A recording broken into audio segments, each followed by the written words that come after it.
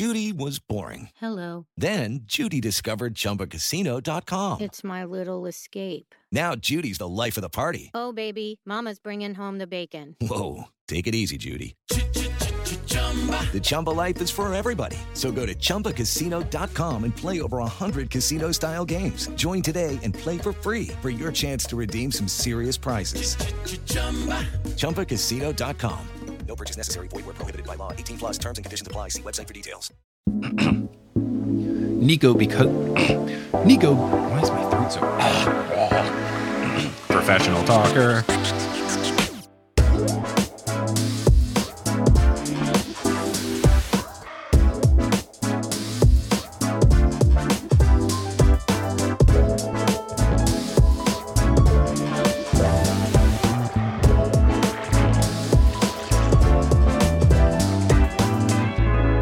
What's good? Thank you so much for tuning in to another episode of The Newest Olympian. My name is Mike Schubert. I am the titular Newest Olympian. I'm a grown man who never read the Percy Jackson books as a kid, but I'm reading them now as an adult because I'm on a quest to determine if this is a book series that we've all been sleeping on as a society, but I'm not on this quest alone. I am joined once again by the host of But Make It Scary and the co-host of Fanatical Fix and Where to Find Them. It's Sequoia, Simone. Sequoia, how's it going? Great. It's going great. I've had just an excellent 5 minutes. I've been really killing it in the last 5 minutes. So Yep. I refilled my water. You answered some text messages. Exactly. You opened the door in your recording closet to let in some fresh air. I did. I am back securely in my sister's old closet from her bedroom from my parents' home in Texas. Here we go, baby. We're ready to talk about Percy Jackson. Couldn't be more ready. The vibe's immaculate. So we are going to be talking about Chapter 4 and Chapter 5 of the 5th book in the series, Percy Jackson and the Last Olympian. Now that you're a repeat guest, we get to ask you the fun repeat guest question, which in this case, I believe is, who are your godly parents? Have you ever taken one of those sorting quizzes? Listen, as a listener of the pod, I knew what the second guest question was, and I was ready. So I did. I took a couple of them, and I was like, okay, I know what I think. Right. And what I think is probably Aphrodite. Ooh, I like it. And then I took the Rick one, and I got Aphrodite. Cool. And I was like, okay. And then I took a couple other ones, and I got Apollo. And I was like, actually, all of these things make sense. Yeah. But I think that because of my immediate thought, I'm going to go with Aphrodite. I like it. And I also like Aphrodite getting more love because I feel like in this series, it got a lot better by the Demigod Files. And now with Selena being really cool in book 5, it feels like they have more things going on. Whereas in the first 4 books, it was like, ha ha ha, they're the pretty people that are worried about their looks and nothing else. But then we learn, there's more to them. So I appreciate Aphrodite getting some love and not just being like the butt of the joke cabin. Sure. And I think that it's funny because like my thought was like, I'm like a romance girly. I'll say it. I'll just say it. I'm a romance girly. One of my shows is all about romance movies and I am sort of very in that space. But I am also the kind of like, I love clothes. I love jewelry. I've worn makeup like maybe 5 times in my whole life, but that's just because I have no like artistic talent to like put those things on my face and make it look good. That seems like a lot of work. But I'm very into clothes and jewelry and that kind of a thing. But, Apollo is kind of like, those are some art kids. Those are some like, yeah. And I may not be like a drawing artist, but, I write and perform and act and do all these shows and stuff. So, but I am drawn to Aphrodite. And I think that there's a lot more there than, what you might see. I like it. I respect that. And now I can use that as further justification because I also like clothes. And it's, sometimes do I need the extra pair of pants when you already have a pair of pants pretty similar? Maybe I don't need it, but I would like it. Exactly. And I'd like to wear it on stage. Exactly. Well, that's fantastic. Let's get into these chapters. We're going to kick it off with chapter 4, which is called We Burn a Metal Shroud. And at first, I, again, probably should have realized what was going to be the situation here, but I didn't. My guess was that I thought it was going to be some sort of thing to channel a Greek figure who will help them. Should have keened in more to the word shroud and thought of what's any time you see shroud, what precedes it? Burial? Oh, right. Our good friend Beckendorf died, and he's from the Hephaestus cabin. Obviously, that's what the metal shroud is. Right. But alas, narrator Percy opens this chapter, quote, I dreamed Rachel Elizabeth Dare was throwing darts at my picture. Interesting start that I was not anticipating. Yeah, it's a weird one. Super strange. He says that she is in her room, but then explains that she doesn't have a room. She has the entire top floor of her parents' mansion. And I'm sorry, Percy Jackson, you have been to Rachel Elizabeth Dare's room, and you're trying to act like your friendship is not romantic in any way? I'm sorry. You have been to her room? Sir? Sir? Sir? What are you trying to get away with here, sir? Yeah. He reveals that the Dare family mansion is a renovated brownstone in Brooklyn, and that is expensive. Yeah. That's a lot of money. I wonder if Google, let's see, like how much would it cost to own a renovated brownstone in Brooklyn? Let's see. Oh, this is a website about the cost of renovating it. Cool. Yeah. I want to know if I was big bucks boy, if I could purchase it. Well, the renovations alone can range from $300,000 to $1 million, just the renovations. Sure. So that might put it in perspective. It's got to be several $1 million. I think we're looking at like at least $5 million. Like least bare minimum. Very least. Very, very, very. That's very the $5 million is like before you renovate it. That's like the crappy one that you have to then put a bunch of money into. Yeah. Yes. And then you have to live in Brooklyn. Anyway. Hey. Hey. I've shifted from being a Manhattan's boy to a Queens boy now, and I get to still dunk on Brooklyn. Rude. Anyway, her room is a loft with floor-to-ceiling windows and industrial lighting. And RED, more like RAD, that is dope. That's the coolest sounding room. It feels like, in my brain, I was imagining the warehouse that Anne Hathaway's mom lives in the Princess Diaries, where she just has like the big open space kind of thing. She lives in a renovated firehouse. Yeah, in San Francisco. You want to know what else costs $1 jillion? When she finds out she's a princess, I wonder if her net worth went down. The house that they have in San Francisco, are you kidding me? Wild. That's absolutely wild. Get out of here. Get out of here with that. I'm just an artist. Yeah. No. Cool. Yeah. No. What are you, Picasso? Yeah.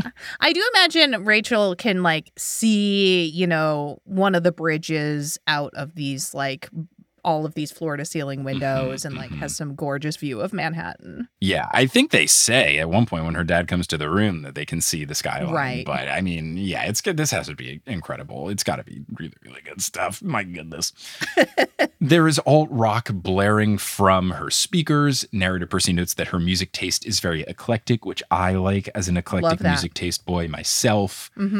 She is wearing a kimono, which feels like an interesting choice. Her hair is messy, her room is a mess, and she is actually throwing darts at a painting of Percy. It's an intense-looking Percy standing over Antaeus. When Percy defeated him, Rachel told him that that's what he looked like. Percy thought that this drawing was a bit too intense for his liking or what he actually looked like, and she was like, nah, dude, you look like that. Yeah. But then, as she's doing this, she says, demigods, and they're stupid quests. And I didn't love this look from Rachel Elizabeth Dare, because usually she's pretty accepting of Percy's, whole thing where he has to save the world and stuff. Yeah. Not the best look. I don't know. She doesn't know the whole prophecy where he has to die or whatever. Still, I feel like when they were on their fun driving adventure and a big old Pegasus came through, but I guess maybe she's just mad because it was just the quest and not necessarily like the next step. She doesn't know what went down and all this. But still, not the best look from Rachel Elizabeth Dare. So now we're getting back to back, like, not great look from Annabeth, not great look from Rachel Elizabeth Dare. Like, it's very stressful. This triangle. It's just. It's stressful. Whoa, my goodness gracious. So Mr. Dare bangs on the door, demanding that she turn down the music. She does, and then welcomes him in. He is wearing monogram pajamas, which Percy clowns him for, which I think is fantastic.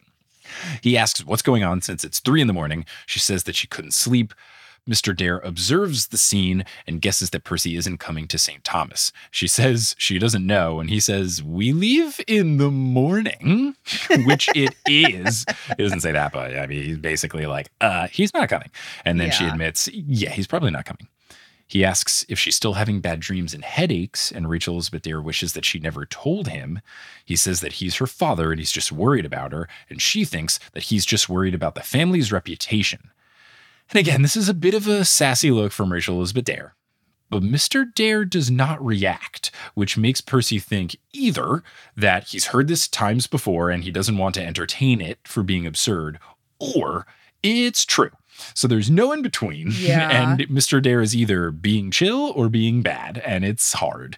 I sort of think he's being bad. You're on reputation thing? I'm on reputation. Yeah. He wants to send her to some finishing school. He wants her to be, whatever. I'm on this is bad. Okay. He suggests that they call Dr. Arkwright, who apparently helped Rachel Elizabeth Dare through the death of her hamster.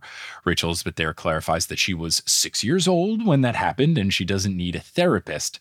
And look, pro-therapist here, Rachel Elizabeth Dare. So, your dad can be a jerk and you can also see a therapist at the same time. Exactly. 2 things can be true. Exactly. Mr. Dare thinks that this trip will help, and he says that she's had unhealthy influences, which I think is a weird way to talk about Percy. And we don't know exactly what they've been doing, but I would imagine their hang sessions are pretty normal and not bad. Yeah. Yeah, I imagine they're also pretty nerdy. I don't know. She's probably just painting pictures and he's hanging out also there next to her. I don't know what they possibly getting into trouble. Would be doing. Yeah. Rachel Elizabeth Dare informs him that she is not going to Clarion Ladies Academy and states her friends are none of his business. Mr. Dare smiles in a "you'll see the error of your ways" manner and then tells her to get some rest and that tomorrow night they'll be on the beach having fun. He leaves the room and leaves the door open. Rachel Elizabeth Dare stares at the portrait, walks to the sheet-covered easel beside it, and then says that she hopes they are dreams and uncovers the easel. I'm glad she did this because she didn't need to do it. She knows what's under the sheet, but for us, it's very important. And I love when people do that sort of thing in TV shows, books, movies, whatever. I think it's very funny. It contains a drawing of Luke as a young boy, Percy thinking that it's the moment he found out he was a demigod after running away. The next easel is a drawing of the Empire State Building with lightning all around it and a giant hand emerging from a cloud. At the base of the Empire State Building is a crowd, but it wasn't a crowd. It was a crowd lobster. No, it's an army. I will make the rock lobster joke anytime I can. It's an army, and then Rachel Elizabeth Dare mutters, as if she knows Percy is watching, quote, "Percy, what is going on?" Which feels dramatic for someone that you're really angry about, to be chucking darts one moment and then the next moment be like, "Oh, are you okay?" I don't know, you're chucking darts at my face. She's like, I don't want you to be not okay due to this whole Titans war thing. I want to throw darts at you. Yes. But that's just me. Only I, Rachel Elizabeth Dare, get to throw darts at Percy Jackson. I would like your biggest problems to be me and my fists, not the fist of a big god cloud thing. Yeah. Percy wants to call her in the morning, but there's no landlines at camp because they can just use IMs. Here's my question. Doesn't Chiron call Sally? Huh. He calls her, right? There's instances and references to him calling her. When he does he send her IMs? Maybe. Maybe. Or maybe he goes off campus just to call Sally Jackson. Maybe. Percy continues that no camper uses a cell phone because of monsters, except for Annabeth, who has a phone, but that's an obvious no-go. Percy does not want to go, oh, hey, can I use your phone to call your biggest rival? Would not go over well. No, not at all. Percy recognizes that he would have to leave camp to find a phone, and by the time he did, Rachel Elizabeth Dare would already be on the flight to St. Thomas, so he figures it's of no use. Percy and Annabeth do chores together around Camp Half-Blood. They are doing the thing where they're doing the cabin inspections. Narrator Percy noting that they haven't heard from Thalia and the Hunters in months, which makes me think Thalia's coming back in this book. Thalia! I miss her. Miss her a lot. Shout out to, and this is good because this will come out in the future, Nathan Cox, my buddy, who is going to be at the Seattle and Vancouver live shows at the time of recording on May 19th in the future. At the time of this episode releasing in July, the past. He's currently making his way through the books because basically he had read the first one and I was like, hey, if you finish book 5 before I come to Seattle, we can do the shows together. And he was like, yeah, okay, that sounds like fun. He just sent me a text message. He just finished book 3, and I just have to read it. It's so wonderfully endearing, and this is a safe space where I can do it and not spoil him on stuff. But it's so cute, and it gives me the rare instance where I can be on the other side of this sort of thing. Yeah. It's really good, and I sent him a lot of zipper mouth emojis. So he said... Just finished book 3. I said, nice. Thoughts? And then he said, definitely called that Hades had a kid, but didn't guess who it was. I don't think Bianca is dead. Haha, I was on the same page there. Didn't guess that he didn't break the rule, the Lotus did. Dug the final battle, glad it's building up a bit. And I said, yeah, it really ramps up. He said, I feel like I kind of casually skimmed the Aphrodite chapter, but I felt like there was a bunch of stuff in there that was important. Might go back and read it again. And I just said, I will stay zipper face emoji. So then a little later on, he says, I really thought there was going to be more of a Thalia Percy love triangle. Oh. I'm not convinced there won't be, even though she's a hunter now. And I replied, eyeball emoji, zipper emoji, eyeball emoji. And then he said she was clearly into him at times, but of course Percy is thick-headed. And then we got in a whole discussion about narrator stuff. But I just think that's very adorable because, like, if that happens, I will be floored. But, like, there's no way. There's no way. I can't confirm or deny. And also... There's just no way. It's just great, though. I love that people can have these wild theories as someone who has all these wild theories. Yeah. Oh, that's an interesting one. Mm-hmm. That's an interesting one. Mm-hmm. So now, everyone, when you eventually listen to the episode that'll come out in, a week or so with Nathan, then you can be like, it's the silly Thalia boy. Anyway, back to book 5 here. Percy and Annabeth go to inspect the Aphrodite cabin, and they come across Selena, who is very sadly eating bonbons on her bed. Here's the thing about bonbons. Old people love to talk about bonbons. Do people ever, is that even a thing? Like, it's always the thing where they're like, sit on the couch and eat bonbons. Like, is that actually like a French thing? I don't know that I've ever had. They're just those like assorted chocolates in a box. But I never call them bonbons. It just feels like my parents always said it. Like, just a general thing of like, what are you going to do? Sit on the couch and eat bonbons, kind of thing. Yeah. I didn't even know that that's what that meant. I thought that was just like a kind of like chocolate. It's just when you get those assorted chocolates in a box. Yeah, apparently that's bonbons. So she's doing that, which I wonder if this is Uncle Rick being an old guy kind of thing. It might be, because that is not something that has like gone down with the generations as a way to talk about chocolates. No, you just call them chocolates. Exactly. Mm-hmm. So she's eating them on her bed, which has a headboard covered in Beckendorf photos. Oh, cool, my heart. And narrator Percy reveals that he remembers, oh, right, her dad is a chocolatier, which is partly what led Aphrodite to find him. That makes sense because Beauregard, I'm assuming she's French chocolatier. Yeah. I get it. We love a chocolatier. Mm-hmm. She offers Percy a bonbon. Percy asks if they're any good. She says they taste like cardboard, and narrator Percy thinks, I got nothing against cardboard, so he tries one. It's good. That's good. It's really good. Annabeth and Percy continue across the pavilion, and then they see the Ares and Apollo cabins fighting each other. Apollo campers in a Pegasi-drawn chariot fly over the Ares cabin and lob firebombs atop it. Ares campers call down a curse that turns Apollo cabin arrows into rubber, and then 2 archers pass by, and they're being chased by an Ares kid yelling at them in rhyming couplet form. This is chaos. This is chaos. Truly chaos. Truly, truly chaos. Annabeth is upset at the rhyming thing because the last time this curse was bestowed upon a camp, it took a week for the rhyming effect to wear off. Percy shudders because Apollo's poetry is straight trash. And it was so bad that I didn't write the rhyming couplet that he was saying in my notes because I was like, this is a really bad couplet. I don't want to waste my finger energy writing this. So I guess it makes sense as to why it's bad because established Apollo's bad at poetry. Now, Percy asks what they're fighting about, and then, as the narrator, just out of nowhere, reveals that he's intimidated by Annabeth's beauty. Just like, hey, what's going on? Oh, also, real quick, to you, the reader, Annabeth looks great. Yeah. Yeah. Sometimes you're taking, the sheets off of paintings that you already know what the painting looks like. Sometimes you're just telling us that Annabeth's really pretty today. We gotta know.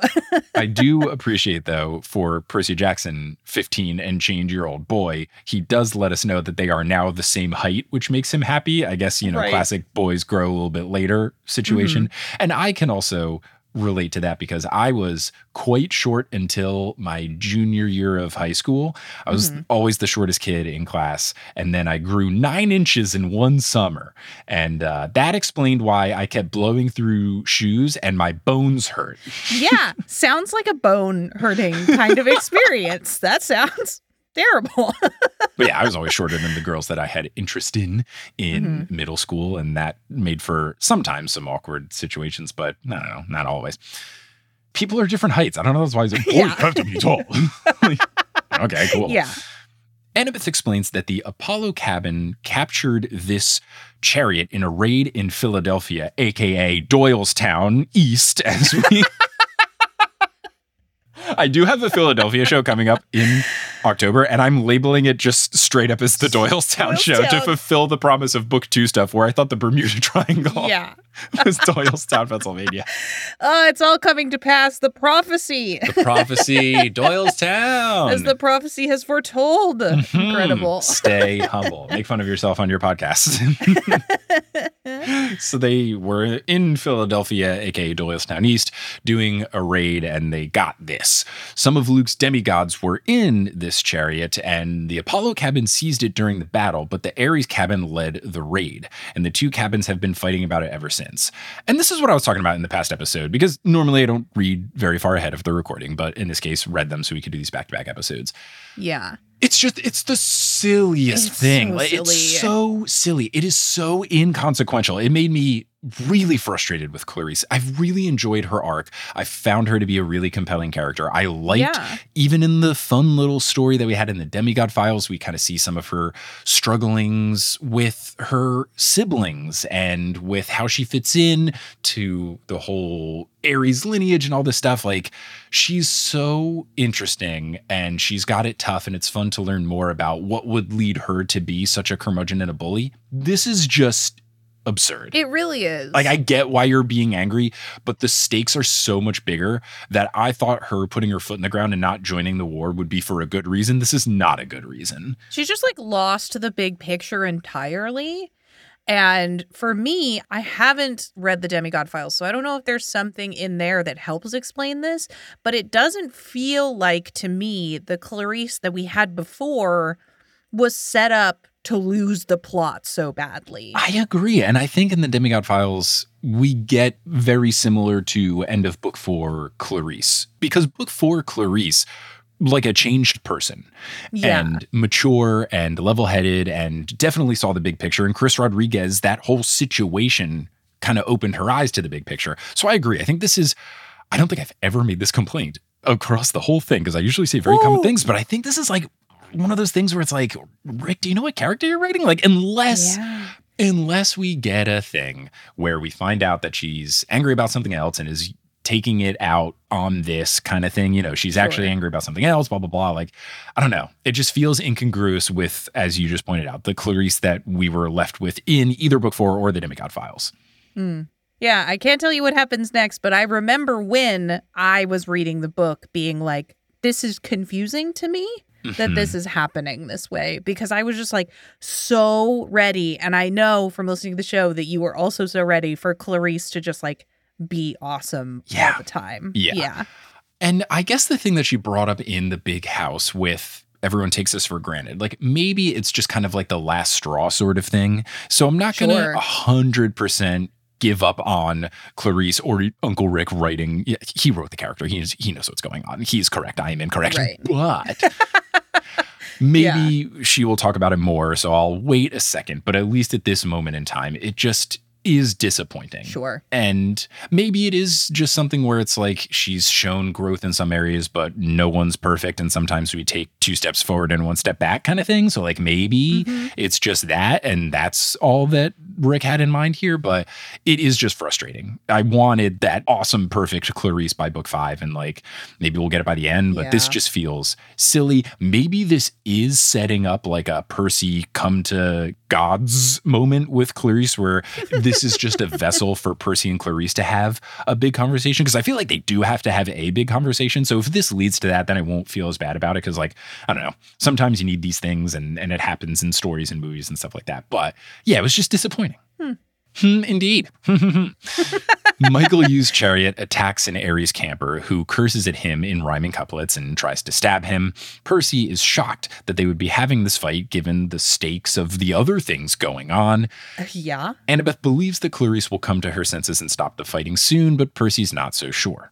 When they progress on and inspect the Athena cabin, it is absolutely pristine aside from Annabeth's bed, which is filled with papers and her laptop. She calls herself Vlakas, which is basically idiot in Greek, and then Malcolm, who is now established as the second in command, explains that they didn't know if it was safe to move her notes or not. I like that. Shout out to Malcolm. Look at that growth. Don't touch the girl's notes.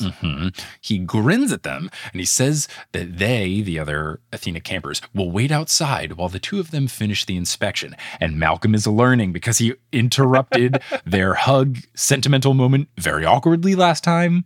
Exactly. Smooth moves from Malcolm like this. He's coming into his wingman era. He is not blocking the road. He's letting them pass through. Yes. Narrator Percy reveals, though, that this goes against the camp rule, that no 2 campers can be alone in a cabin. And apparently this rule was enforced a bit during the relationship of Selena and Beckendorf, and thank goodness, narrator Percy addresses the dating elephant in the room once and for all. Here it is. I'm very glad he did this. Yeah. As narrator Percy, he says, quote, "And I know some of you might be thinking, aren't all demigods related on the godly side, and doesn't that make dating gross? But the thing is, the godly side of your family doesn't count, genetically speaking, since gods don't have DNA. A demigod would never think about dating someone who had the same godly parent, like 2 kids from the Athena cabin? No way. But a daughter of Aphrodite and a son of Hephaestus, they're not related, so it's no problem." And this is what I guessed, and this is what guests had guessed in the past as well. So this makes sense. It's nice for narrator Percy to address it. And yeah, this is a book. It's a middle grade going into YA book about teens at camp. There's gonna be romance. Just let us have it. It's really unavoidable. Just let us have it. Come on. Exactly. And the best is that narrator Percy ends this quote with, "Anyway, for some strange reason, I was thinking about this as I watched Annabeth straighten up." Oh, Percy. He's good. He's really struggling. I love it. He's really funny. He's really good. I really, really enjoy it. Percy asks Annabeth if she's gotten any good info from the laptop. She says too much. Daedalus has so many ideas that she could spend 50 years just trying to figure them all out. And then in a rare L from Percy Jackson, he sees lots of architectural drawings in her papers and chooses not to ask her about them because, quote, she'd start talking about angles and load-bearing joints until my eyes glazed over. I'm sorry.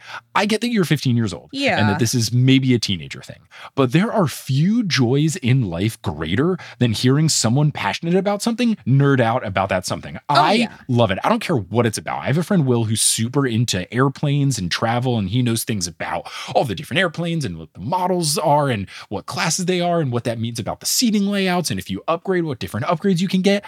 It's just beyond fascinating to hear him talk about this stuff, even though I have no idea what's going on. And when I book a ticket, I'm like, not economy basic, cool. Like that's as far as I go in the upgrade category. And it's just, you can tell he's so passionate about it. I love it. I love hearing people nerd out about stuff, even if I don't care about it. So for Percy to be like, oh, I didn't want her to blabber on about the thing that she loves.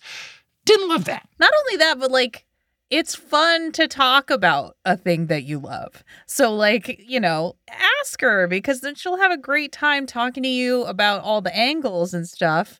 And you can like sidestep like the awkwardness factor, and you can like get in some good points. Like this would be a really good moment for you, Percy, and just like absolutely passing it up. Mm-hmm. It's also just like a nice thing to do. Recently, I was spending time with some of my in-laws, Kelly's side of the family, and my brother-in-law, so Kelly's sister's husband, not my brother-in-law, Kelly's brother. We need different terms. We can't. Different terms, because it's not the same. Anyway, Kelly's sister's husband, he was just hanging out with me, and at one point, because the NBA playoffs are going on, he goes, so what's up with the NBA playoffs? Who? He does not care anything about the NBA playoffs. He knows I'm just going to go on like a 15-minute tirade about, my beloved New York Knickerbockers and their devastating loss and how I'm dealing with it and all this stuff. But how we're just happy to be here and how I really like Jalen Brunson, all these sorts of things where he didn't care. He doesn't care about basketball, but he asked me about it and it was lovely. And I got to tell him some of the storylines and the plot lines and what teams are still in it and all this sort of stuff. And it was great. And then I asked him about something that, I don't know as much about, but I was like, they just bought a house and I was like, how'd the house inspection go? I'm not buying a house. I don't care. But it's fun to hear him talk about like all the things they were looking for and blah, blah, blah. He's excited about the new house. Like, yeah. So it's just fun. Well, you're not going to buy a $5 million renovated brownstone. No. I mean, definitely not in Brooklyn. Oh God, that's the true limiting factor, not the minimum not the millions of dollars. Nope. Anyway, back to Percy Jackson. Here's a little spicy thing though. Annabeth pushes her hair behind her ears, which is her nervous habit. She says that the Beckendorf situation puts things into perspective in regards to losing important people in your life. And Percy, with this silver platter, just poops on it. Absolutely drops the ball. Dropping the ball, my guy Percy. It is painful to watch, sir. He blows it. At least as the narrator, he reveals that he has blown it. But instead of taking a moment to be sentimental, he asks her how her family is, the thing that she has a tough time talking about. Oh, my guy, my guy. So bad. You're causing us pain. It's so bad. It's so bad. She says that her dad wanted to take her to Greece and she's always wanted to see. And then Percy, slight save, finishes her sentence with the Parthenon. And that makes Annabeth smile because he remembered. So, all right, a little bit cool. But then, we've lost any progress we've gained because then he says, quote, that's okay. There will be other summers, right? There might not be, Percy Jackson. Did you not read the book that you're in? Did you not read the prophecy that you're in? Remember that really bad thing that happened like not long ago? Not long ago. Why did they keep the prophecy from him all this time? He was just going to forget immediately that he's doomed. Just going to pull a Mike Schubert and forget 4 sentences later. Woo! Annabeth just stares at the inspection scroll and then gives the Athena cabin a 3 out of 5 for having a sloppy head counselor. You're too harsh on yourself, Annabeth. Everything else is perfect. That should have been a 4 out of 5, right? 4 out of 5. Come Definitely on. A 4 out of 5. Everything was pristine except for your one bet. I mean, you're being way too harsh on yourself. Now, on their way to the big house, they read a report to Grover written on a maple leaf by a satyr in Canada because, of course, it says that the woods in Toronto were attacked by a giant evil badger and summoning the power of Pan had no effect, so they retreated. I do love that a lot of the cities that I'm going to on tour are now finding their way into the book. We've got Philadelphia, aka Doylestown. We've got Toronto. I just, every city can become a Percy Jackson city and it just works. It just works. Now, this satyr is named Gleason Hedge, which is a name, and he ends this note by asking Grover where he is. Annabeth checks with Percy that he hasn't heard anything from Grover, even with the empathy link. Percy sadly confirms. As the narrator, he explains that Grover has been traveling all across the East Coast, spreading the word of Pan and trying to convince nature spirits to protect their own bits of the wild. Then he says he'd only come back a few times to see his girlfriend, Juniper, which now I'm back on the can we trust her train. Juniper. Mm-hmm. Percy's last update was that Grover was in Central Park organizing the Dryads, and IMs aren't going through, but the thought of Grover in New York City reminds Percy about his Rachel Elizabeth Dare dream, and despite its likeliness of angering Annabeth, he does tell her about the entire dream. And I have to give credit to Percy. It's one of those things where it is important that she know this information, so the fact that he's able to swallow the ill favor this will earn him, I think it's good. Yeah. And if anybody's going to be able to help him with this, it's Annabeth. And it is a very disturbing dream. Yeah. Yeah. Annabeth is upset and asks Percy, what do you want me to say? And he says that he's not sure, but she's the best strategist that he knows. So he asks her to put herself in Kronos' shoes and think about what his next move would be. Unfortunately, though, Kronos' shoes are Luke's shoes, which are probably boat shoes. I don't think you want to be in those shoes. Sperry's. He's got some Sperry's on. Oh, no. If you wear boat shoes, you can wear boat shoes. It wouldn't be my choice of shoe. If you're looking for a boat shoe alternative, you can get some shoes that look like boat shoes. Polo has a line of shoes that like kind of look like boat shoes but aren't. And my dad wears them and they're a huge improvement. Okay. Boat shoe adjacent. They're boat shoe adjacent and they don't look as bad. I think they're called the Vaughns. I think they're Polo Vaughns. Let me Google. Yeah, you can get some Vaughns and they are like along the same line, but they don't look as bad. So if you're considering boat shoes, I would just personally recommend looking into Polo Vaughns. And if you want to get a different shoe, you can. Polo is not paying me to say this. And Sperry is sure as hell not paying me to dunk on them. No. I have burned that bridge. Oh, no. How will you get your free Sperry's? No. Oh, and all the listeners from Connecticut have turned off the podcast. I shouldn't say mean things. I'm doing a show in Hartford in July. Wait, but when is this episode coming out? This episode, I think, is coming out like July 13th. So only like 2 days where that's a problem. Yeah. I'm just so funny. My tour guy sends me ticket update emails, and it'd be very funny if he sent me one and there was just like 20 people just refunded their tickets. But I don't know if the venue has free refunds for it, so maybe too late. Yeah. Anyway. Annabeth agrees with Percy's thought from before. Her plan would be use Typhon as a distraction to get the gods out of Olympus and then attack Olympus directly. Percy thinks that Rachel's vision must be true then.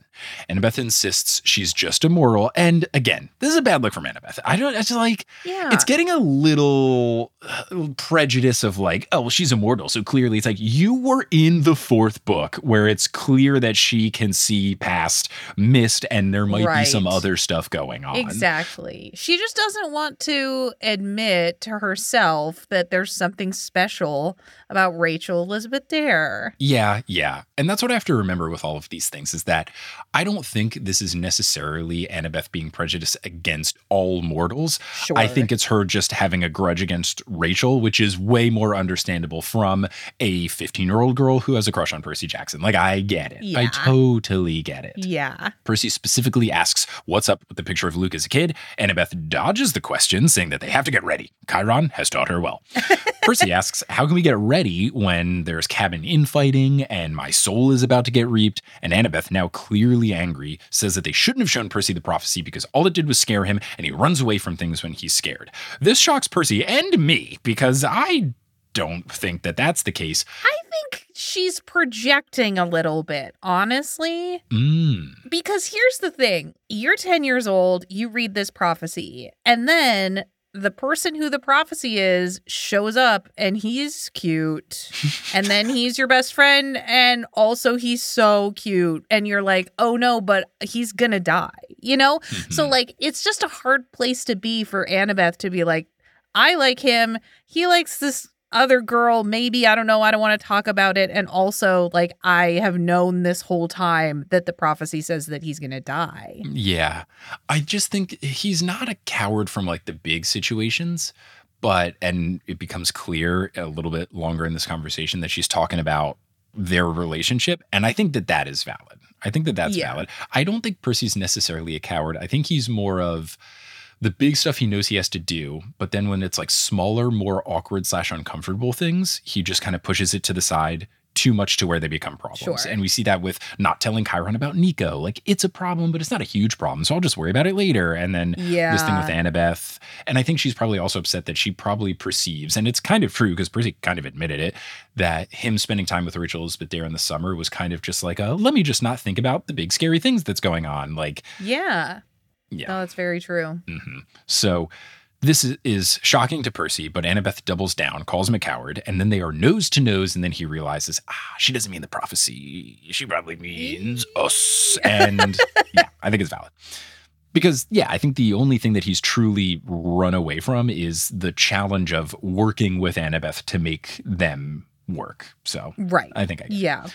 She tells Percy that if he's not confident in their side winning, he should just go on vacation with Rachel Elizabeth Dare. Oof. He tries to calm her down, but then she accuses him of not liking Camp Half-Blood's company. He says that's not fair, and then she storms off and punches a tetherball on her way out, which is a great vibe. A cool thing to punch because it's going to spin around all the way and stay on it. I never played tetherball as a kid because my schools growing up didn't have them.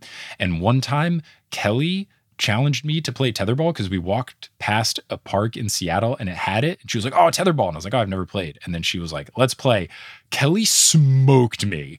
She demolished me in tetherball. Amazing. She did the thing where you hit it at the angle and I can't reach it. And then it just goes. It's a killer move. I was very impressed as she kicked my butt.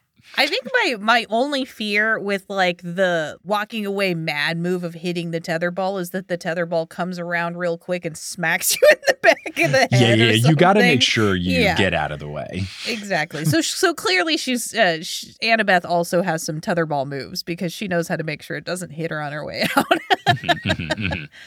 So narrator Percy then says, quote, I'd like to say my day got better from there. Of course it didn't. Of course. Which I'm glad at least Percy recognizes that most things that happen to Percy are not good things.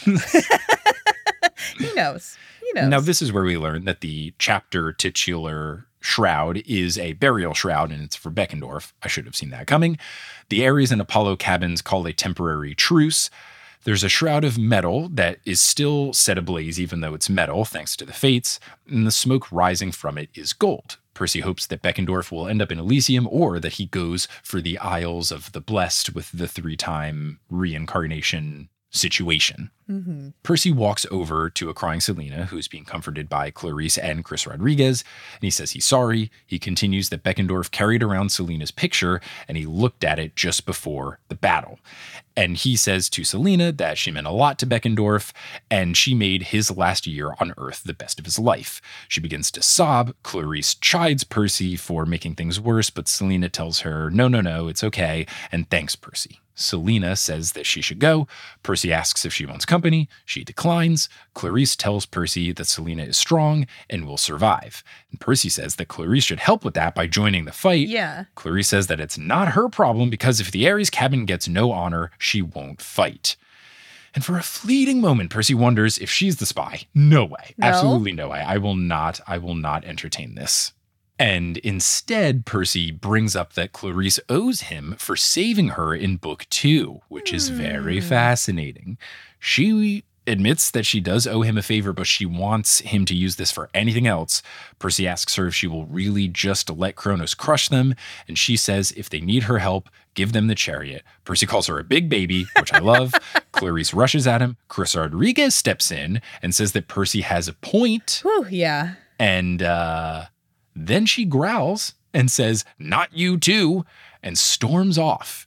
Chris Rodriguez tries to explain to her what's going on and what he meant, etc. Percy heads towards the sword arena to see an old friend as the final sparks of Beckendorf's fire curl into the sky. And I guessed Mrs. O'Leary. And we'll just have to come back after the break, the Cached Olympian, to discuss Chapter 5 and learn if it is Mrs. O'Leary. Whoa! But also you can learn about fun things in the mid-roll break. Yay!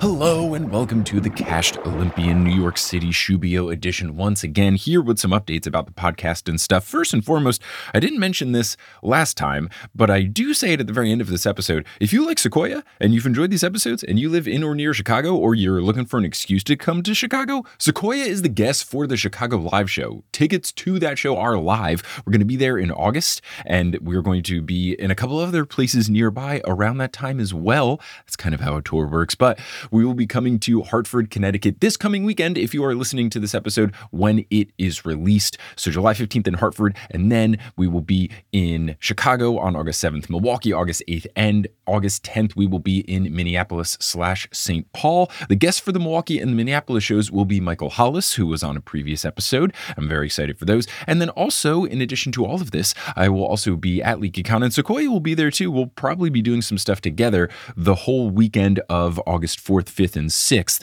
I will be doing stuff for both the Newest Olympian and for Potterless. My schedule hasn't been officially announced yet because most of the stuff I'm doing is on the main stage, and the main stage stuff hasn't been announced. But if you want discounted tickets to LeakyCon, you can use the promo code Potterless, I believe, and get 10% off. And if you want tickets to any of the TNO live shows, you can go to thenewestolympian.com/live. And shout out to someone who emailed me saying that the link to the Minneapolis/St. Paul show was not working. It is now working. Now, a programming note, last week of July is going to be an off week for us. July is one of those months where there are 5 Mondays in a month, so I'm taking that last one off from posting an episode just to work on all of the other things that come along with making this show. I will be posting something on the Potterless feed, so you will not be without any sort of Mike Schubert book-related content that week, so you can go check out the Potterless feed on July 31st. As far as a correction for something in this episode, I'm very, very sorry for saying this, but at one point I referred to Rachel Elizabeth Dare only as Rachel, and I'm just really devastated that I did that in this episode. I will try to be better and always call her by her full legal name,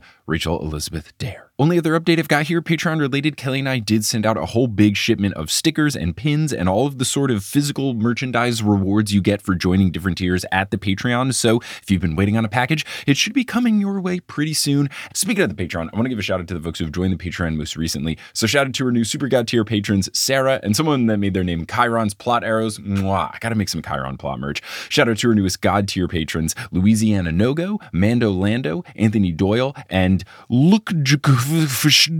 Yes, that is lowercase all LKKJHGFSHJW. And shout out to our newest demigod tier patrons, Rachel, Hannah Munro, Patricia Danielle, and happy birthday, Caitlin. Mike has immortalized you in a podcast. Reminder, that's a fun birthday thing that you can do. Go for it. I also would like to give belated shout outs to Joanna Melzel, who upgraded their pledge, and to Nicole Linzer and Marta Morrison, who are God tier patrons.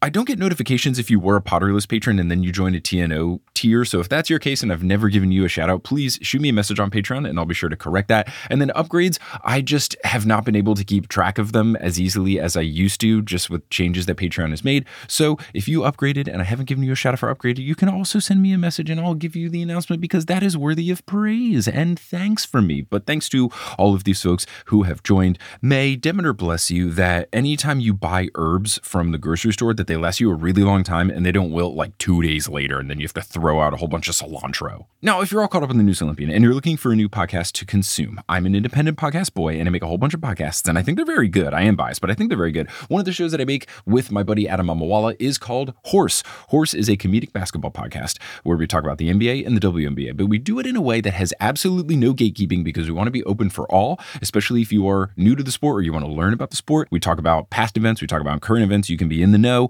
It's very fun. It's very silly. And now's a fun time to get in there. NBA off season, lots of drama in there. WNBA season is in the All-Star weekend now. Lots of good stuff. So you can listen to that wherever you get your podcasts by searching for Horse or going to our website, horsehoops.com. Now, before we wrap up here, you're going to hear words from a few sponsors who make it feasible for me to be a full-time podcaster. Some of those ads will be read by me. Others of them won't. The ones that are not read by me are inserted locally. So if you live in Belgium, don't be surprised if you hear an ad in either French, German, or Dutch, because according to Google, those are the 3 official languages of Belgium. But once those ads are complete, we'll get back to this episode of The Newest Olympian. This episode of TNO is brought to you by Tab for a Cause. Percy's out there saving the world. We might not be able to save the world. We still would like to help though, right? The world can be a bit scary and you want to try to put some good into the world, but sometimes it can be tough to do so. Do you want to do it in the easiest way possible? Well, boy, oh boy, do I have good news for you, because you can go to tabforacause.org/TNO and install Tab for a Cause in your browser. And every time you open a new tab, you get a pretty picture of some nature, and then there'll be some ads in the corner, but those ads raise money for charity and you get to pick what charities get supported. It is really simple to install. It takes like 3 clicks max, and it won't take a lot of time. And then every time you open a tab, you're doing some good stuff, which is great. I'm going to go right now and open up a new tab, because it's been a while since I have donated my hearts. Every time you open a tab, you get a heart. I've got 423 at the moment. So I'm going to click the donate button and I'm going to pick a charity. I'm going to go to water.org. According to them, nearly 1 billion people lack access to clean water, but thankfully $25 is all it takes for water.org to provide someone with a lifetime of clean water. Your donation helps bring us one step closer to a world without thirst. So boom, there you go. That's how easy it was. I just gave money to charity that I had stored up from just opening tabs, which is something we do a whole heck of a lot. So again, go to tabforacause.org/TNO and install it and start raising money for charity today. Without the ones like you, who work tirelessly to keep things running, everything would suddenly stop. Hospitals, factories, schools, and power plants, they all depend on you. No matter the weather, emergency, or time of day, you're the ones who get it done. At Grainger, we're here for you with professional-grade industrial supplies. Count on real-time product availability and fast delivery. Call, clickgrainger.com, or just stop by. Grainger, for the ones who get it done. Seeking the truth never gets old. Introducing June's Journey, the free-to-play mobile game that will immerse you in a thrilling murder mystery. Join June Parker as she uncovers hidden objects and clues to solve her sister's death in a beautifully illustrated world set in the Roaring '20s. With new chapters added every week, the excitement never ends. Download June's Journey now on your Android or iOS device, or play on PC through Facebook Games.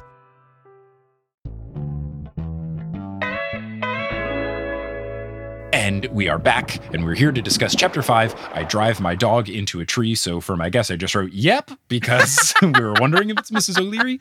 Gotta be her. If it's another dog, that would be weird.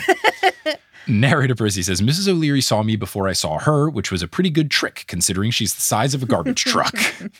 Always powerful openings, but also I am now wondering if Kelly's theory of Mrs. O'Leary changing sizes has more validity to it, because before she was established, Mrs. O'Leary, as the size of a Hummer. Now she's the size of a garbage truck, which is bigger than a Hummer. Does she change sizes? That is true. I think what it really is just Percy compares her to large vehicles, but... Percy just has no idea how big vehicles are. Yeah, I like that. Percy walks into the arena and a wall of darkness, but he means Mrs. O'Leary taking him by surprise. I thought there was like some magical wall of darkness that he ran into, and I was very surprised. Oh, it's just the dog. Percy begins to play fetch with her and recalls that Beckendorf would watch Mrs. O'Leary when Percy was gone. He thinks of all the metal dog toys that Beckendorf made for her. And again, just really sad stuff. We're already sad about Beckendorf, and then these past couple of chapters just make it even sadder. It's just so sad, but also I get it. She makes it clear that she has to use the bathroom, so Percy lets her out because doo-doo in the arena has caused a few incidents in the past. So he lets her out, she runs into the woods, and then he jogs after her. Upon entering the forest, Percy sees Mrs. O'Leary not using the bathroom, but instead looking at an odd trio in the old Council of the Cloven Elders trial location. Juniper, Nico, and an old and fat satyr. Very interesting combination of folks. It's weird. It's super weird. Also, I do want to say something that someone pointed out to me, which I think is a good feedback. There was a time in an earlier episode where I said I didn't like the use of fat, and someone pointed out like, hey, using the word fat's okay. It's only if it's used in like a derogatory way. And I was like, yeah, you're right. So this person was like, it's weirder that you brushed up against it. And I was like, you know what? You're right. That was weird. So yeah, thank you for the feedback there. I appreciate it. And I do want to listen to Helen Zaltzman, who does The Illusionist. I think she's doing a 2-part podcast. It's a podcast all about like words and the history and stuff like that. She's doing a 2-parter about the word fat. And I am beyond fascinated to listen to it because yeah, my instinct was like, oh, this is bad. And someone was like, it doesn't have to be bad. It's like, yeah, okay, yeah. Good call. So anyway, Nico is unfazed by Mrs. O'Leary's arrival. The satyr is quite displeased. Percy apologizes and checks that he's Linnaeus. Linnaeus confirms that he is Linnaeus. And I'm wondering, was he the nice one? Is there a nice one? I know he's not Silenus, which is certainly the worst one, but I couldn't remember Linnaeus's vibe. I do think the better question is there a nice one? Yeah. Juniper, who has been crying, and I'm wondering, okay, it's either she's totally fine or she's a great actress, but maybe it's not her. She has been crying, and apparently she was asking Linnaeus for help with Grover because she can tell that something has happened because he wouldn't be gone for this long unless he was in trouble. Linnaeus thinks that Grover is a traitor and is very nervous at the presence of Mrs. O'Leary being here. So I'm thinking, okay, Linnaeus was not the good one if he thinks Grover's a traitor. Exactly. Nico, because of Linnaeus not enjoying this, offers to take Mrs. O'Leary on a walk, and Linnaeus, who now establishes himself certainly as not a nice one, is anti-Grover and even tries to call the vote of Grover a sham vote because they didn't vote to exile him. Percy says, do you want me to relay that to Dionysus? And that causes Linnaeus to immediately backtrack. So he's a coward and a jerk. He and Percy have a bit of a back and forth. Linnaeus saying that they're better off without Grover. Percy calling him out on his BS since the forest around them is clearly in bad condition with all the yellow grass. So it doesn't really seem like the council's doing well without him. Yeah. Percy says that they need Grover. Linnaeus says that Grover might be dead. Percy says no way because of the empathy link. Linnaeus calls empathy links unreliable. Percy implores Linnaeus to ask around and find Grover because there is a war coming and Grover was preparing the nature spirits. Linnaeus says that Grover did this without his permission and that this isn't their war. Boo. Percy grabs him by the shirt collar and he admits as narrator Percy that this is unlike him, but he was enraged by Linnaeus and reminds this satyr that the Titans will destroy all of nature in their path and will likely imprison the satyrs, so you might want to make this your war. Yeah, seems to be everybody's fight, honestly. Mm-hmm. It's kind of like all people who are not Titans or evil against the Titans and the evil people. Exactly. Percy says, if you want to play leader, you need to lead. And Percy gives him a light push, but it's heavy enough to make him fall over. Linnaeus gets up and runs away, saying that Grover will never be accepted and will die an outcast. Absolutely. We do not stand for this kind of Grover slander. No. I will not stand for it. I wouldn't trust anyone just in regular life who reads the books and thinks, Grover's fine. Like, if you're not all in on Grover, I worry about your personality. Red flag. Huge red flag. Enormous red flag. Juniper apologizes for getting Percy involved, says she didn't mean to. Nico returns and cites the trail of goat pellets as a job well done by Percy. I like that Linnaeus canonically pooped himself.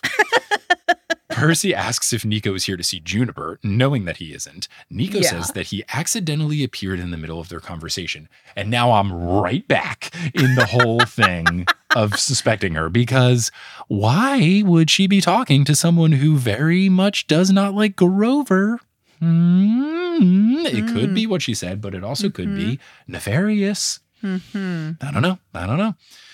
Juniper, indeed. Juniper checks with Nico that as a son of Hades, he doesn't know that if Grover died or not. He explains again that he can only sense the passing of mortal souls, and if Grover passed, he would be reincarnated as something in nature. And I didn't like this. I didn't like us getting details about what happens to Grover if he dies, because now I'm worried that he might be a goner in this book. Sure. I did not like it. I did not want to know this information. Not what I'm looking for. Right. But yeah, we'll just continue on so your trapdoor stays intact. Juniper says that she wishes that she could leave the forest to check on him, and I didn't remember that was a thing, but that doesn't mean she's not the spy. Mrs. O'Leary grows fascinated in Juniper's dress, so she leaves because she knows about dogs and trees, which is very funny. A very good joke. Mrs. O'Leary heads into the forest. Nico and Percy then begin to talk. Nico says he's sorry about Beckendorf. He found out because he talked to Beckendorf's ghost. Percy asks what he said, and Nico says that Beckendorf does not blame Percy and says that Percy should not beat himself up over what happened. Of course. And Beckendorf figures that's exactly what Percy is doing, so he wanted that message to be relayed. Nico says that Beckendorf told him that he plans to stay in Elysium because he's waiting for someone. Selena, it's so cute. So and then cute. I dissolve into a million tears. Yep. People can't see the video of this call, but you are actually a puddle of tears with a microphone pointed at you. Not a person anymore. Exactly. Percy says that he had a vision that Nico was on Mount Tam and asks Nico if that was real. Nico does confirm, saying that he didn't plan to spy on the Titans, but he was in the area. Sure, Nico. Sure, Nico, yeah. I totally buy that. Percy asks what he was doing, and he says that he was following a lead on his family. Percy asks if it was a success. Nico says no, but he has a new lead. Percy asks what that is, and Nico says, that's not important. Then why did you bring it up, Nico D'Angelo? The answer is because it's a book. But why, Nico D'Angelo? He says to Percy that he should know why he's here. Percy is hesitant, saying that the plan is pretty extreme. Nico reminds him that Typhon is arriving in a week, so it might be time to utilize extreme measures. I mean, he's not wrong. He is not wrong. They hear Ares and Apollo's campers fighting in the distance. Nico tells him that Camp Half-Blood is no match for the enemy, especially with this going on. And that is going to come down to Percy versus Luke, and this is the only way to beat Luke. And this is where I just had a scary vision of what could be the plan, because we don't know what the plan is. Okay. And I didn't actually think this would be it. I was just worried at the slim chance. I was really hoping that it wouldn't be time travel to kill a young Luke before he can become Kronos. Sure. I didn't want that. I did not want time travel. I do not want time travel because I was worried about the whole, why does Rachel Elizabeth Dare have a vision of a young Luke? And I don't want that. I really don't want that. And I don't think that's what it's going to be. But there's just the slight sliver of the pie that is a possibility. And it made me uncomfortable. Indeed. Nico tells Percy that they can give him the same power. He cites the prophecy and the whole cursed blade thing, making Percy wonder how he heard it. And then I was wondering, is the plan to turn Riptide into a cursed blade too? And then I'm thinking that that's not great, but if they do that, then maybe the prophecy could be about Luke. But then also maybe they don't have to do that because Luke could use his cursed scythe on himself, and then that could be the hero dying. And then I'm thinking, then Luke has to be a hero. And also grammatically, does that even work in the prophecy? But the prophecy gets pretty fast and loose with how the clauses work and refer to people, which would not fly in my English classes in high school, where you had to be very clear if you use a little thing like who or thus or they. Just clear as day, Mr. Fritch would circle it in red and then write who you're talking about if it wasn't crystal clear. And honestly, it's made me a much better writer. Shout out to Mr. Fritch. He was a really, really, really good teacher. But yeah, I don't know. But regardless, I'm just thinking like that could be the thing. Like the person that dies could be Luke. And I would be fine with that. Percy reminds Nico that you can't prevent a prophecy, but Nico says you can fight it. And Percy can do so by becoming invincible. Percy says that maybe they should wait and see if there's something else. And I was like, Annabeth is maybe right. This is coward Percy coming through a little bit. But I also think Percy's justified because we still don't know what the plan is by the end of this chapter. And it must be scary if we still don't know what it is. Sure. Nico says that it has to be now. And I'm thinking, all right, maybe this is cowardice, but it's warranted cowardice. Percy hasn't seen Nico this angry in a while, and he checks to make sure that Nico's doing all right. Nico takes a deep breath and explains what he means is that once the fighting begins, they cannot make this journey, so this is the last chance. He apologizes if he's being too pushy, which I think is a really nice thing for Nico to do. Yeah. Very mature. Growth. But he explains that he wants to honor his sister's decision to give her life for Percy's.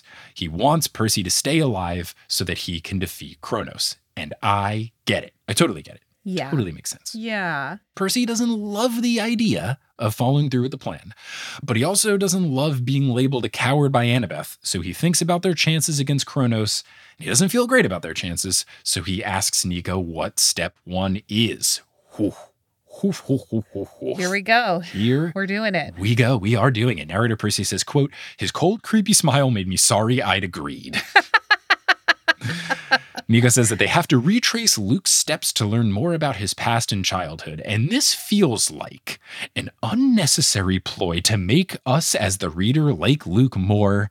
It feels a little, and I don't like this, but it's feeling a little Snapey, where in book 7, he turns from being grumpy teacher we don't like into complex character, and I thought too little too late. Now, in that situation, it's 7 books of him being terrible, and then it's fine. This is a little bit better since it's the very beginning of book 5. So it's more palatable there, but it does feel like, and I understand that you have to do this, but it does feel a little bit like we're going to do the things to make you like Luke more. And I think that it's fine. I don't think that this is a problem with the writing or the way the story is set up. I just think I'm very much the type of person to be like, if you wrong one of my friends once, I hate you forever. Right. Like I had friends of mine, their significant other did something, or they were in an on-again, off-again relationship. And I was like, I don't care. Bobby broke up with you once. I hate Bobby. And I will always hate Bobby because he made you feel sad that one time. Yeah. Yeah, no, I totally get it. And I think that, like, honestly, am not a Snape apologist. Snape sucks. Snape will always suck. Mm-hmm. I think that this is a really interesting... I'm going to stop talking. Okay. I'm going to stop talking. Is what I'm going to do. But I'm really interested to see, your reaction to where this goes from here. Yeah, I am interested to see what lies ahead, because obviously I don't know what lies ahead, but I do feel like we can get to a situation, depending on what Luke's backstory is. I'm sure there might be some more complex things, and there were things that made his life harder. He's so angry at Hermes, so there could be more there. But I still feel like his ceiling is one of those complex villains where it's like, I get where you're coming from, but you're going about it in the wrong way. Sure. I just feel like a lot of the things he did were over the top. Definitely. He's done some really, really bad stuff. Mm-hmm. He's done some really bad stuff. Mm-hmm. But yeah, this book, and like for context, like I liked all of these books. And like I said, I tore through them really quickly. But this book is so good. Yeah. I'm really starting to see why everybody enjoys this book a lot, because I am, 5 chapters in? It feels like I've been reading this book for far longer. Because it just feels like there's so much. Like, I feel like I could do some sort of statistics where I kind of look at amount of notes taken or length of episode per chapter, thing like that. And I just feel like there's so much to discuss in these that it's really rich. It's it's dense. There's a lot going on. It's good. I do enjoy this book. I am excited to keep reading it. Now, Percy shudders as he recalls Rachel Elizabeth Dare's picture. He asks Nico why they need to know that, and Nico says that he'll explain when they get there. And that's another classic trope. I love when this happens in TV shows and movies where people will be, for example, in someone's apartment, and then they're talking about something, and they're like, oh, we got to get a move on. And then the next scene is them in the car, picking up the conversation exactly where they left off. So they said absolutely 0 words as they took the stairs or the elevator or got in the car and left the parking lot and all this stuff. I just think it's so funny. Like, I get it. It's a TV show. I just like to think about the if this was real life of it all. Yeah. And it just tickles me. Yeah. Nico says that he's tracked down Luke's mother in Connecticut. And my apologies for angering all of Connecticut, but... Now we know. I didn't want to spoil early for any people. I know there's some people listening to podcasts and don't read the book, so you go in detail enough. I don't have to read them. I do love it. Keeps coming up. We've got Toronto, we've got Connecticut, we've got Doylestown. Like, the towns are becoming relevant. I'm telling you, the prophecy. It's just happening. I really enjoy it. I really, really like it. And I think it's just fun. Like, I like that Uncle Rick is getting a bunch of cities involved. And that way you can be a kid from Connecticut and be like, what? Our state that never gets written about? Like, it's fun. It's good. Exactly. It's cool. Yeah. And also just it happens to be working for my tour. It's really nice. I can label this one, the Luke's hometown show or whatever. We'll all wear boat shoes. No. Oh, God. I'd have to buy them. Gross. Yeah. Percy realizes that he has never thought about Luke's mortal parent before, which I hadn't either. He tells Nico that Luke ran away at such a young age that he didn't even process that his mom would be alive.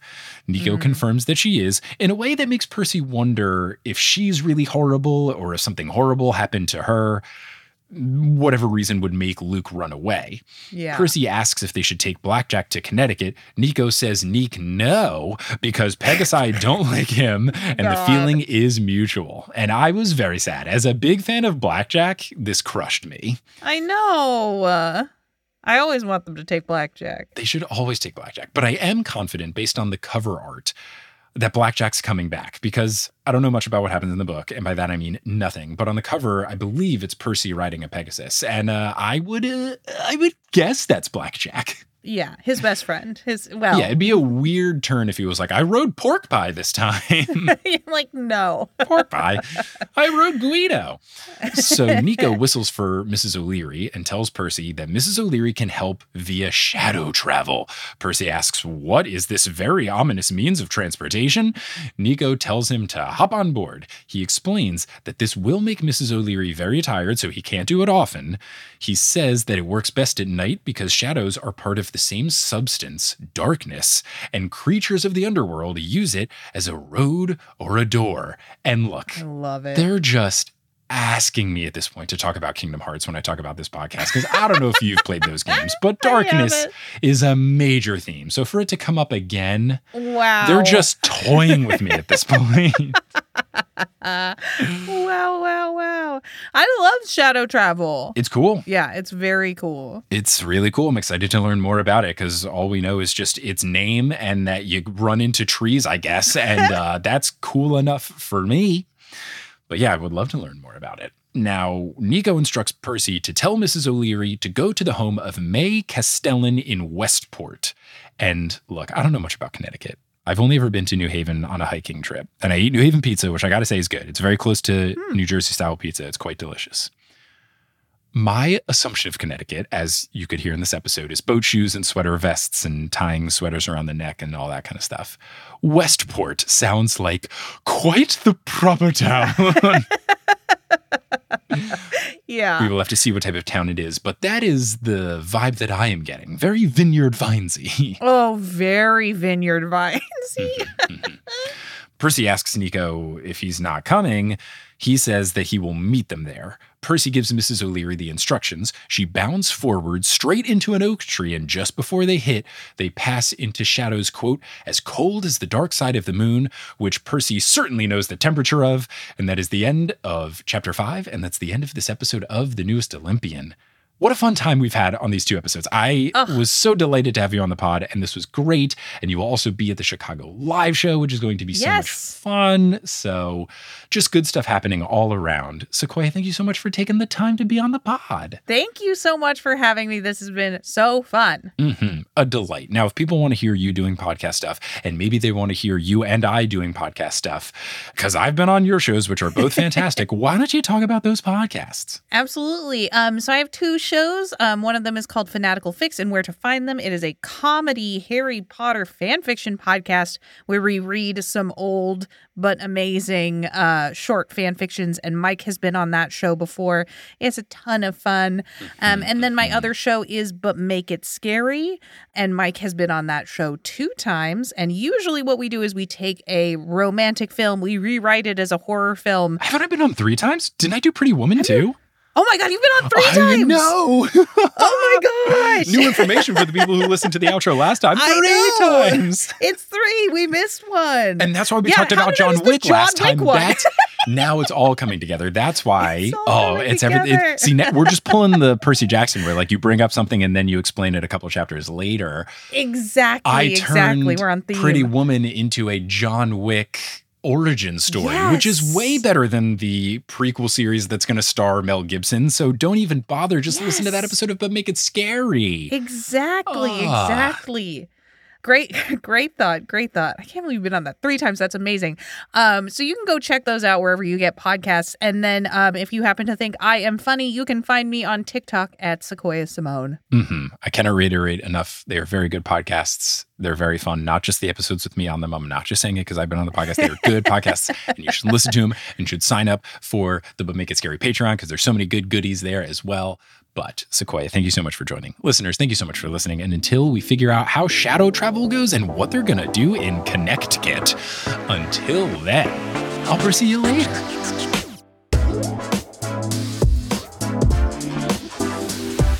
Hello. Thank you so much for listening to this episode of The Newest Olympian. This podcast is created, hosted, and produced by me, Mike Schubert. I also run the social media and the website. Our editor is Sherry Guo. The music is by Bettina Campamanes and Brandon Grugel, and the art is by Jessica E. Boyd. If you want more TNO in your life, there's a couple different places you can find us. You can find us on social media. We're at Newest Olympian on Twitter, Instagram, and Facebook. We're on Reddit, reddit.com/r/The Newest Olympian, and then Patreon has a whole bunch of bonus content at thenewestolympian.com/Patreon. Speaking of the Patreon, I'm going to give a shout out to our producer level patrons, our members of the Olympic Court: Kelsey Gillespie, the Damn Steam Nuggets, Vicky Garcia, Ellie Hoskovchova, Veronica Bartova, Haley Hastings, Robin Garcia, Frida Vikstrom, Megan Moon, Craig McRoberts, Taylor Payne, Giselle Salvador, Peter Johnson the Twin, Sabrina Balsiger, Boney Pony, Heather McMillan, Casey Williams, Polly Burridge, Nikki Harris, Tatiana Schmidt, Sandra Rose, Josh Sayer, Joshua Wilkie, Abby Ryan, Wise Girl, Ashton Gabrielson, Marco Redhouse, Caden Mack, Sam Reeby, Riley Kiddes, Mary Kelly, Audra, Mrs. O'Leary, Rodith Kalma, Milo Kim, Fred Cabras, Harlan Christ, Cece Reeds 23, Sandkopf, Julia Kendall, Emil Oscar Thomason, Liz Cardigan, Zachary Hamilton, Sarah Neal, Ricky, John Drielsma, Demigod Nurse, Rayla Matthews, Riley Draken, Lunica Dune, Sky Mallory, Elizabeth Obermiller, Aiden Parziani, Biggest Tyson Fan, Hunter Landstrom, Captain Jack Rackham, and Sky Captain and the Princess. If you want to help out the show in a non-monetary way, you can talk about the podcast. Word of mouth is so huge. Whether you tell someone directly, you know someone who is a PJO fan, or someone who's been looking for an excuse to read the books, you reach out, hey, there's this podcast TNO, The Newest Olympian. It's perfect. The host is great and also humble.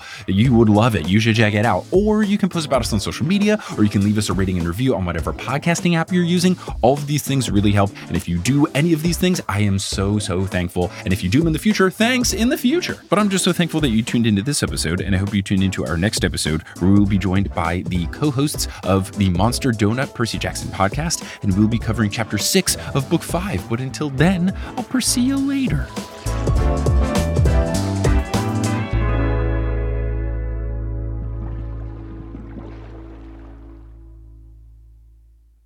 Hey, how's it going? It's me, ASMR Mike. So in the studio here, I have a couple of different things hung up against my felt soundproofing. A lot of things that people have given to me at live shows or sent to me, or all these sorts of really nice things that fans have made. One of the things that I have in here that fans have made are bracelets. People have made a couple of different bracelets, like beaded bracelets. I don't know if there's like an official term, but like when you have one of those like stretchy bracelets with like plastic beads that spell stuff. So I have some that say Potterless. I have some that say The Newest Olympian. I have some that say like Gryffindor. So I'm just going to jingle a couple of those near the microphone, and we'll see how that sounds.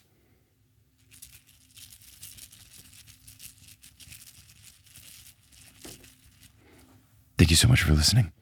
Lucky Land Casino, asking people, what's the weirdest place you've gotten lucky? Lucky? In line at the deli, I guess? Aha, in my dentist's office.